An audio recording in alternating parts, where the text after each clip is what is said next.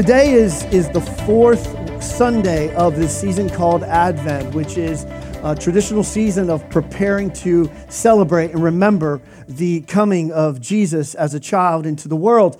And we've been journeying through Advent through this framework of when God said yes. And if you guys were around a few weeks ago, I kind of mentioned that title comes from the Bible, this letter that a guy named Paul, a church leader, writes to a church in Greece. And in the letter, he's talking about Jesus, and he makes this beautiful statement about Jesus. He says, in Jesus Christ, it is always yes. All of God's promises have their yes in Jesus. And I thought that language was always so beautiful. That statement always just jumped out at me off the page of whatever God promises us, the answer is yes in Jesus, right? And so we've been looking at the different weeks of Advent, and different traditions kind of theme the weeks differently. We've gone with the first week of hope, and then the week of love. And then last week, Pastor Mark taught us about joy. And today, we're going to talk about peace. And what does it mean that God says yes to all of those things? And let me just be very, very clear that God, I believe, is a God who affirms peace. He says yes to peace. That is his desired state for humanity, for us, for the world. It is his desired state. And so what does it mean that through Jesus, God says yes to that on such a deep level? The very existence of Jesus on earth is a yes to that. Does God affirm peace? Yes, look at Jesus. And so that's what we're going to do today. But we're going to do that by, I want to kind of tell you a story and show you some pictures. 2014 was... my wife and I, it was our 20th anniversary. And at the time, my wife actually worked two jobs. One of them was in consulting here. She worked for a nonprofit.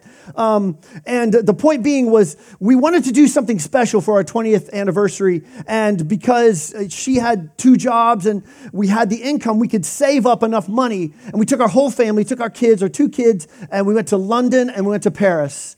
I was like, sort of, man, we don't know if we'll ever get to do this again, so let's just do it. And so we were there in March, and we went to London first, and I don't know, it was day 2 or something, we went to the Tower of London, and they were preparing at the time for an art installation. The installation actually didn't begin until July, but they were preparing for it when we were there. I don't know if you guys realize this, but from 2014 to just recently, last month, it has been the 100th anniversary of World War I. Okay, and over here, that's sort of a distant memory. But in Europe, it's another thing entirely, and in a few minutes, I'll show you why.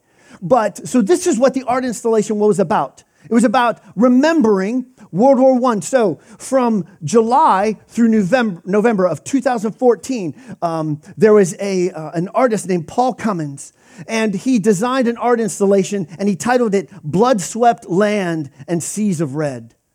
And the title came from a fragment of a letter that a World War I British soldier they had founded on his body. It was a letter that he had written to home, and it functioned as his last will and testament. And he wrote this fragment of a poem of what it was like to be in World War I. And that phrase, that it was a blood-swept land and seas of red. And so this artist designed and envisioned this installation. And I'm just going to show you what it looked like. This is the Tower of London. If you've ever been there, this is where the moat, sort of an old moat would have been. These are ceramic poppies.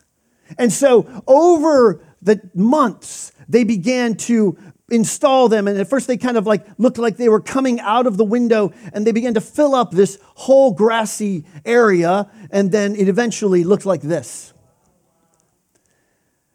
There are over 880,000 of those ceramic poppies. One for every single British and colonial British armed forces life that was lost in World War I. 880,000 casualties. That's why it was a big deal. Over here, a little bit distant from that. But there, it was their reality. Now, in November of 1918, they signed the armistice. They ended the shooting part of the war.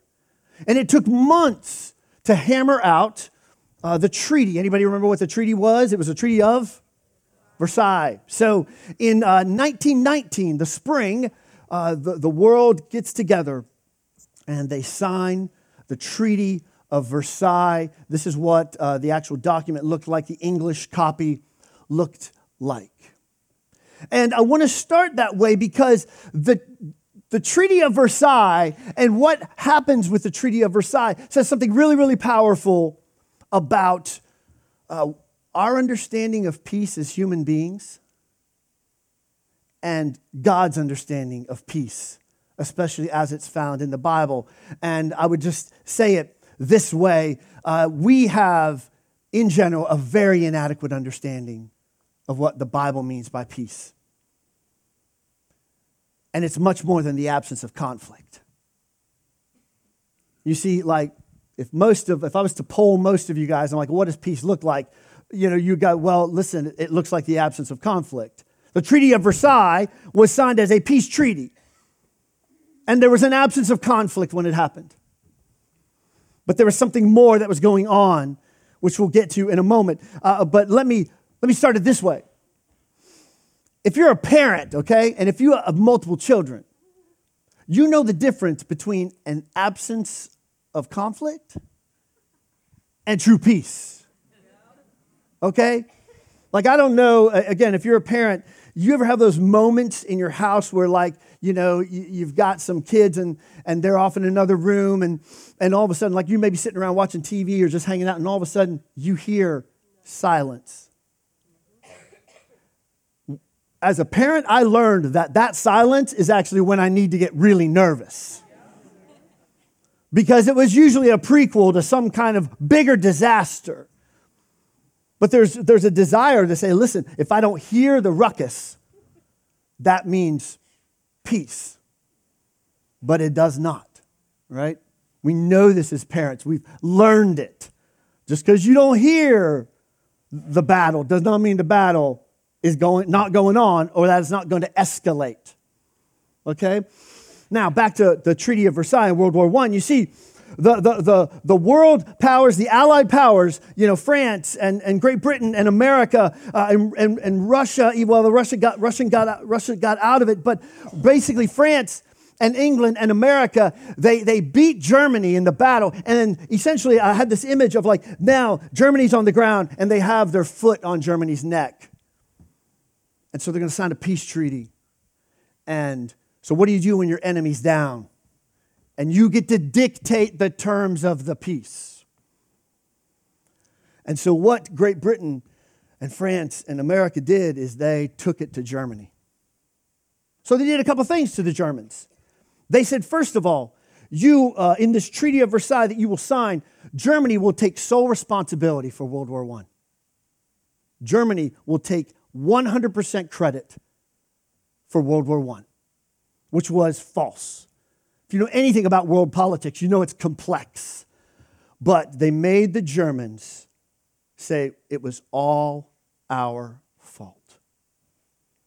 And then they said, not only is it your fault, but you have to pay, because it's your fault, you have to pay reparations to the rest of the world. So Germany basically gave them a bill for World War I. To the tune of modern dollars, it would be about $440 billion. Here you go, Germany. It was your fault. Pay for it. And then they put caps on of peace. And shalom is much more than the absence of conflict. Shalom is much more about what's there, not what's not there. So shalom in the Bible, it means security. It means wholeness. It means contentment. It means health. It means happiness. It's a holistic sense of everything is okay in the world. It's not what's missing. It's what's there. So, first of all, again, so to say, the biblical understanding is not the absence of conflict, but it's also the presence of shalom. And I think, to me, this was profound. It's not what you take away from a conflict in the Bible for peace. It's what you bring to it. You have to make things happen. You have to bring about security, bring about wholeness, bring about contentment to produce a biblical vision of peace. Not just take revenge or declare victory. The Bible, I've shared this before. If you guys, the Hebrew scriptures in particular, the Bible's written in Hebrew. It's a very word-poor language. So in the Bible, words like shalom carry sometimes multiple meanings. They do multiple work. And I stumbled across this week. So shalom is this beautiful word that means peace. But do you know what shalom also is? Shalom is an architectural term. So in the Bible, if a building is done, that building is shalom. If a wall that is constructed is complete and it's right and it's done well, that wall is shalom. And in particularly, it's used to indicate complex structures. So in other words, if you just take a bunch of rocks and pile them in any form or fashion, that pile is not going to be shalom. It's not complex enough. But a building or a wall that is crafted out of stone by somebody who knows what they're doing, that's shalom. Which tells me that peace and cultivating peace from a biblical point of view is going to be complex. You see, sometimes we want it to be simple. Who was right? Who was wrong? I've lived long enough to know that here, I'll just tell you, I got enough gray hairs on my head that I can tell you this. In a relational conflict, you know who was right and who was wrong? You both were. Life is too complex. It cannot be simplified to say, I was right, you were wrong. You were right, I was wrong. Shalom means it was complex. We have to build something to make it right. And we can't just take away the conflict. We have to bring something new to what was there before. Anybody understand what I'm talking about? So, it goes without saying that with this word shalom in the Bible, the people that can do shalom from an architectural point of view are craftsmen and experts. You can't expect sort of normal everyday people to shalom a building into existence. I remember watching a video once of an artist, and he did these big installations, kind of like what we saw at the beginning, but he did an art installation that involved just a stone wall that just ran for hundreds and hundreds of yards. And they showed the craftsmen constructing this stone wall. And you would think, oh, it's a stone wall. You just get people to pile stones on top of each other. No. These guys had been handed down a tradition of how you craft a stone wall. And they would sit there with these stones. They'd beat them against each other, kind of creating edges. And then they would look at a stone and they'd find a place on the wall. No masonry, by the way. And they would just lay the stone in the perfect space so that at the end, with no masonry, no cement whatsoever, this wall is just standing and it's level with just freestanding rocks. They knew how to shalom a wall because they were expert craftsmen. So if you go to make peace from a biblical point of view, you ought to be a little bit nervous because it's complex and you need typically help to do it. There's this beautiful sentence, a couple sentences in the New Testament written by James, Jesus' brother, in chapter 3. He's writing to this church in Jerusalem. And James says, listen, what about this wisdom from above? And remember in the Bible, wisdom is like, how do you live a good life? What is this good life from above? And he says, first of all, it's pure. And then what? Peaceful. And then it's gentle and it's obedient and filled with mercy and good actions, fair and genuine. And this, I love this. This is so beautiful to me. Those who make shalom sow the seeds of justice by their peaceful acts. Now think about what you think of when you think of the word justice. Most of us would say, listen, the seeds of justice are usually sowed by, I don't know, what I'm going to get in the world. I'm going to show you how you were wrong. That's justice to the world. This scripture says, no, the seeds of justice are sowed by shalom acts. Seeking contentment for the other person. Seeking well-being for the other person. Biblical peace is not the absence of conflict. It is the presence and construction of shalom. And before we sort of get to the table, I really had this question impressed on my heart this week, and I just wanted to share it with you because maybe it's just me. But the first question I asked myself when I started thinking about this sermon was, does Jesus even want peace for us? Did Jesus really want that for us? Because if you know your Gospels, you know that Jesus walks around saying things like, hey, listen, I did not come to bring peace. I came to bring division, a sword. And I'm like, thanks, Jesus. I had to preach on this week. Jesus says, don't think that I've come to bring peace to the earth. Oh, whoa, wait a minute. So I know the Bible well enough that I would speak to this, and I would first of all say, listen, every time Jesus says something like this, he's actually making a very specific point, typically about where people have drawn the lines about who gets to be in the God club and who is on the outs. And then when you take that and then you measure it up against all these other things about Jesus and peace, you come to the conclusion that, yes, Jesus does want us to be peace because you see things in the Bible, just a short list. Jesus is constantly telling people, listen, go in peace. Particularly in Luke's gospel, particularly in John's gospel. He interacts with somebody, he heals them, and he says, go in peace. Jesus says in this most central sermon, Matthew 5, he says, blessed are the shalom makers. Blessed are the people who craft shalom. He is called the Prince of Peace in the Hebrew Scriptures. And when he's born, a bunch of angels, God's messengers, declare to people that now there is peace on earth and goodwill towards humanity. So I say on the balance of it, yeah, Jesus wants peace for us. Yes, he is the yes to God's question of peace. But then this guy, Paul, he gives the most profound statement of all to a letter to another church in a place called Ephesus.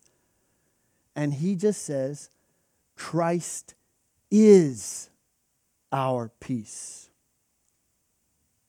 Christ is our shalom. So it's not that Jesus just says it's a good idea. It's not that Jesus just says, go do it. Jesus says, I am it. And let me say it this way.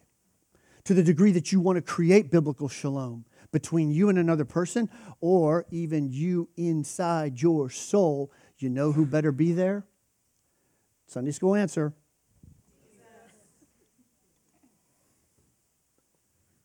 If the Bible says Jesus is our shalom, then he has to be involved in any shalom-making efforts. And you know how we said, listen, in the Bible, shalom, walls get constructed by expert craftsmen. If Jesus is the shalom, then he's the craftsman. Don't leave the craftsman out of your shalom efforts, because you're only going to know how to do it so well. But bringing Jesus into that, you become an apprentice to him. Jesus, you're the expert craftsman. I need shalom. I have this discord between my husband, my wife, my father, my son, my daughter, my coworker, my neighbor. I have a lack of shalom between me and an organization. I have a lack of shalom inside myself. And where am I going to go? Jesus is the expert shalom maker, and it starts with him. And God has given him to us for that reason. He is the expert. Just bounce back to the beginning of the difference between a truce, difference between absence of conflict and true peace. What do we say? It involves both sides It's relational, and it's not about revenge. Because a lot of us sit there and we go, for myself, if I invite Jesus into this, Jesus, what if he knows everything?